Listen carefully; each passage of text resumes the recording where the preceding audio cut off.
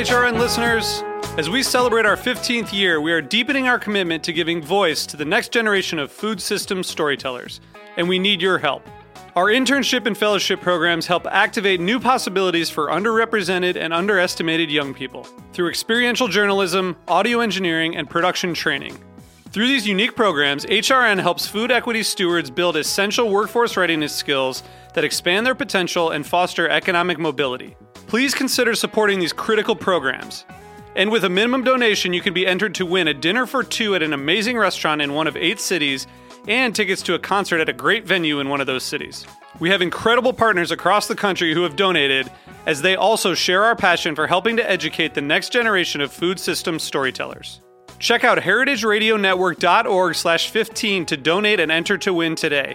That's heritageradionetwork.org/15 to donate and enter to win today.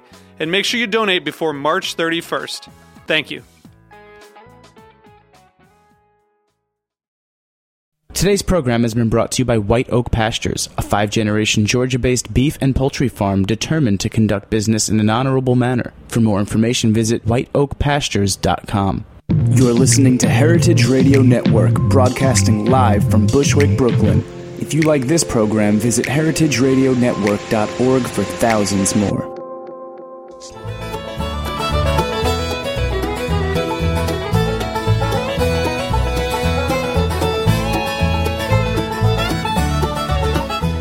Hello, Greenhorns. This is Greenhorns Radio, radio for young farmers by young farmers. I'm your host, Severing, calling in from the Adirondack region of New York, and calling Michael Schneidel from Little Peas Farm down in Pennsylvania. And I can't pronounce your county, Schneidel. Well, you got my last name pretty close. It's Scheidel, and the county is pronounced Schuylkill. Schuylkill? Yes, the Schuylkill, as in the Schuylkill River. It runs right through Philadelphia. So what valley or what watershed are you in? We are close to Chesapeake watershed. And how far away from Philadelphia are you? As the crow flies, about 50 miles. 50 or 60 miles. So it would take us maybe an hour and a half to get to Philadelphia from here. But you don't go there very often, or you no, don't see the litter? No, we don't. We don't do any business in Philadelphia. Kind of part of our goal in the past couple of years has been to really bring things tighter to home, closer to home, really.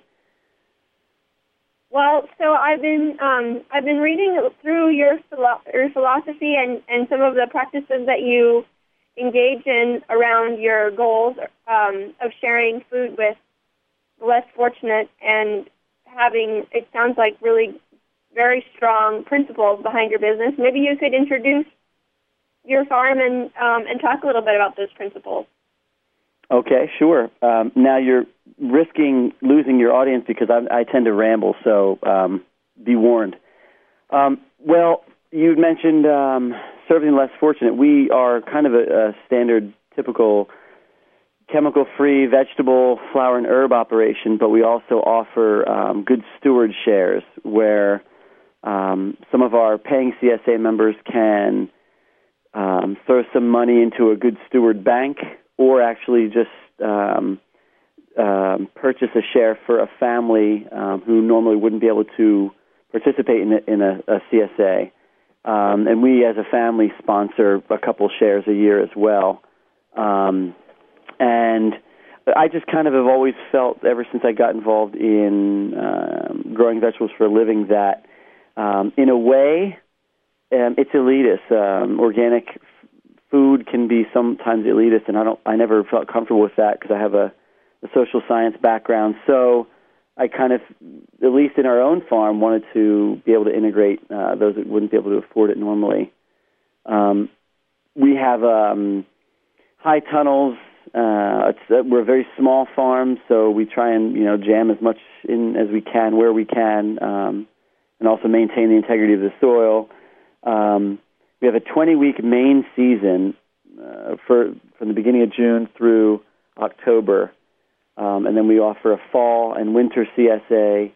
We service a few restaurants, and we are actually on the cusp of having our first farm-to-table dinner here at the farm in a couple weeks.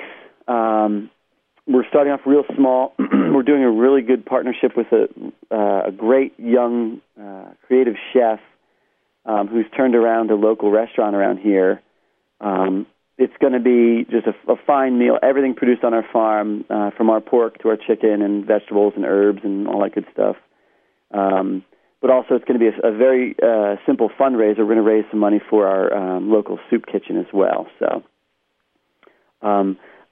if I haven't rambled too much, maybe you want to fire some questions. No, you're rambling very much on topic, and I think it speaks to the dynamic of the the circle around the city, the kinds of food communities that you're dealing with. You have people who are willing to pay extra to support others, and people who are willing to pay for a fancy dinner. But then you also have a lot of people for whom the prices that it really takes to raise food are unaffordable.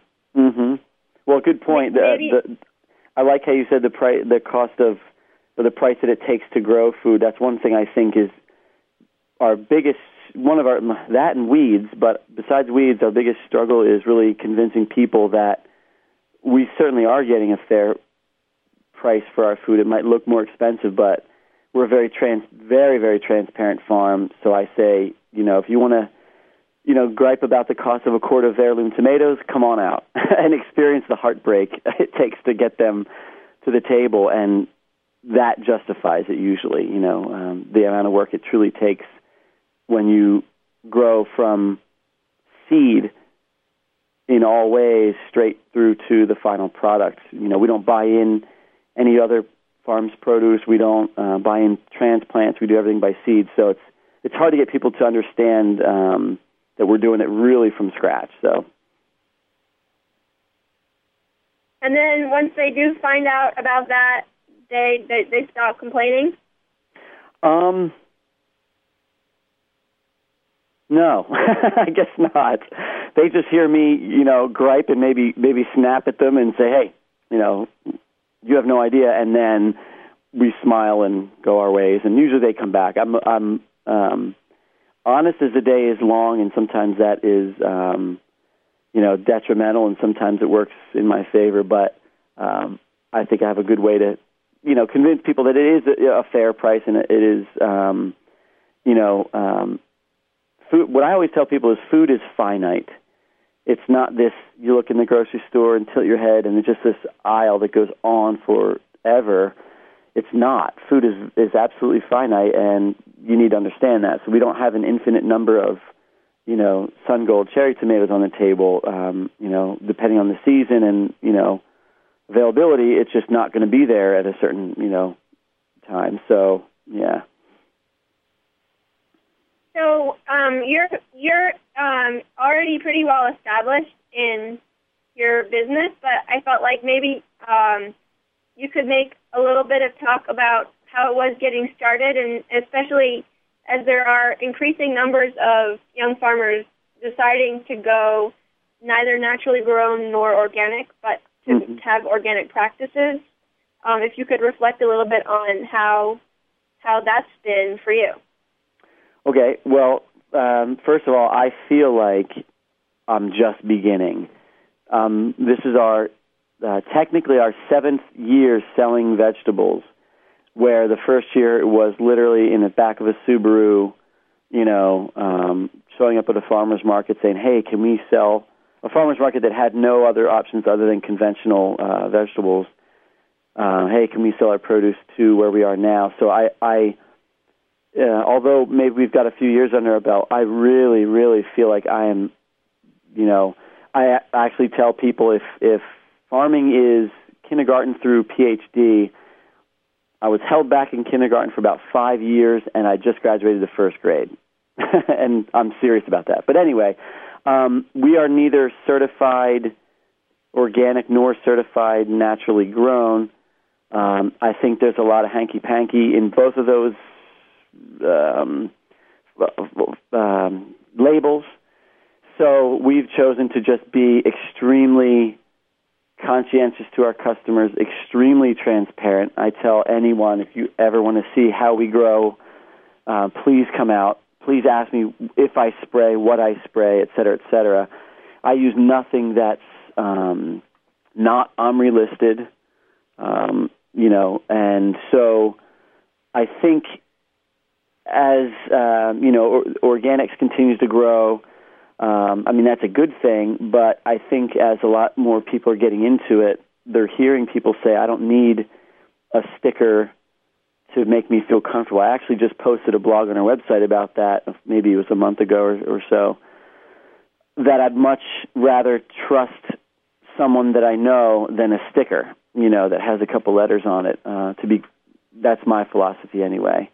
And I also encourage, we have, encountered quite a few young farmers that are, coming to us and asking for, advice or experience or whatnot. And one thing I often tell folks is, don't do what we're doing, only because it's everyone and their uncle is doing it, and it's a very tough way to make a living.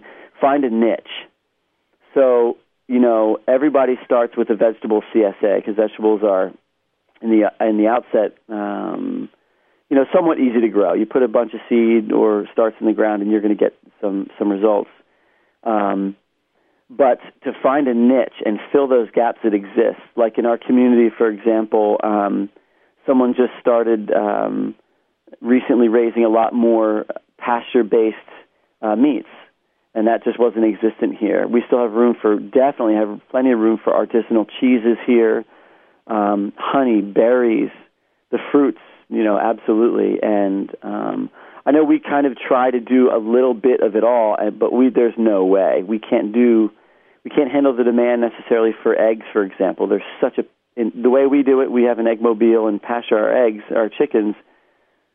It's so hard to do when you're doing, 100 different other types of vegetables. We have fruits, 2 small vineyards, and just a whole bunch of other things that it's just not manageable. So it would be encouraging to see young folks coming into the marketplace and into the craft really find niches in consulting with existing farms and seeing where the gaps are and filling them. We also had another experienced agriculturalist just start her farm this year or so, and she's doing only a winter CSA, and she does a summer flower CSA. And I think that's pretty creative, because there's the demand for fresh produce in the wintertime is incredible, and the flowers is a niche as well. And now they also cut hay, but really I think that was a pretty creative way to look at the food shed and say, hey, there's some room for, there's already, it's already awash with vegetables, for example, let's maybe try something different, so. And so, what was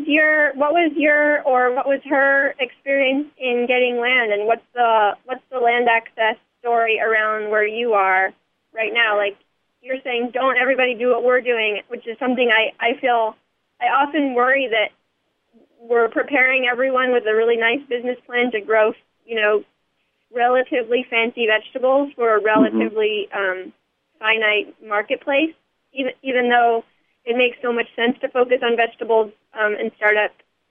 There's also a limit to how many operations that model can sustain. Mm-hmm.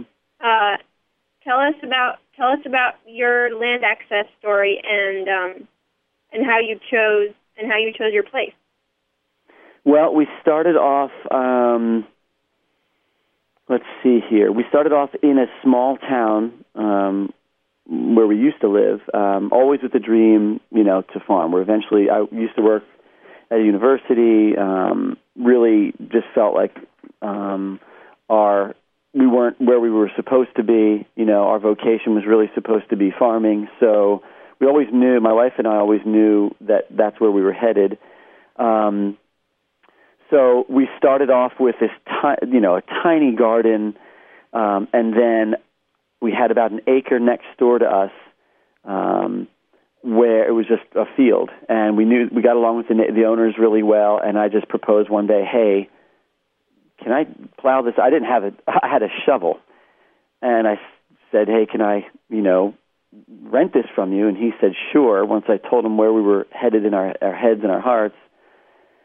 Then I traded a local orchard, a couple hours on the tractor to just plow this horrendous piece of ground up for a pruning with him for a full day of mine in his orchard.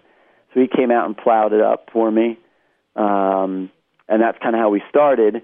We were there for, I think it was our first 2 years, where we started off with like a 25 share CSA, and the next year was 50. And then in the meantime, we were working on, we had the house we live in now and the farm we live on now was owned by a couple that was getting up in age and just simply couldn't manage it. And we met them at church, and they had always talked, that they were talking that they were ready to get off the farm, and we were talking like we were ready to get on the farm.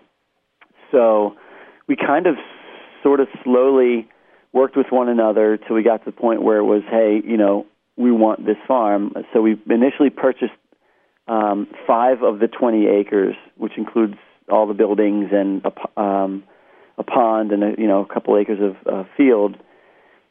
And then eventually worked towards, for the next 4 years, I believe it was, to purchase the 15 acres up top, we call it, or out back.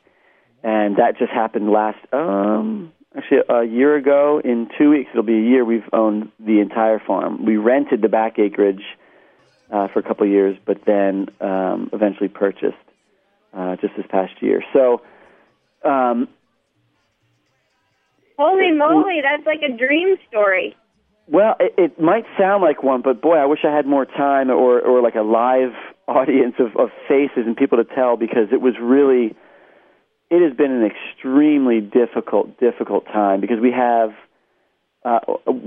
didn't inherit any money, we didn't inherit any equipment, we didn't inherit a farm. I have no farmers in my family, so I'm not a generational agricultural family. So it was it sounds like it was a dream story, and in retrospect, things have really fallen into place. We've been very blessed with where we are right now, but it was really, really, really hard, and the relationships sometimes got rocky, and it was really pretty tricky to make it all happen. And actually, the final piece to purchase the rest of the farm came together when initially just a CSA member turned very good family friend with some means helped us with purchasing the rest of the acres up top. So it all fell together with a whole bunch of different people involved, and now we're just working on establishing ourselves firmly and paying it all off. That's our goal, is to really, I don't want to end up with farm debt. I don't want to end up, I want to be free and clear, and not leave debt to my children. I'd love to leave a working farm to them so that, maybe they would farm it someday. Well, and then they'd be pretty lucky in relative terms and real terms. Yeah, exactly. And then they will have inherited it, which is kind of an advantage to where we came from. So they would have that benefit. And also we have a large family. We just had our 9th child on July 9th, and they all work, really side by side today. Actually, as we speak, we're having one of our CSA pickups here at the farm, and there's about 50, 60 families showing up right now. So I'm enjoying this because I'm avoiding the mayhem. And all of our kids are out there. They were picking cherry tomatoes and beans, watching we dug maybe half an acre potatoes yesterday, and they were all involved in that. So they're growing up in the environment where they're going to learn kind of they're going to, learn it from the ground up, really, not have to intern anywhere or anything to learn the basics. They're going to start off with at least the basics in farming. So I understand your audience is a lot of folks maybe like me 10 years ago.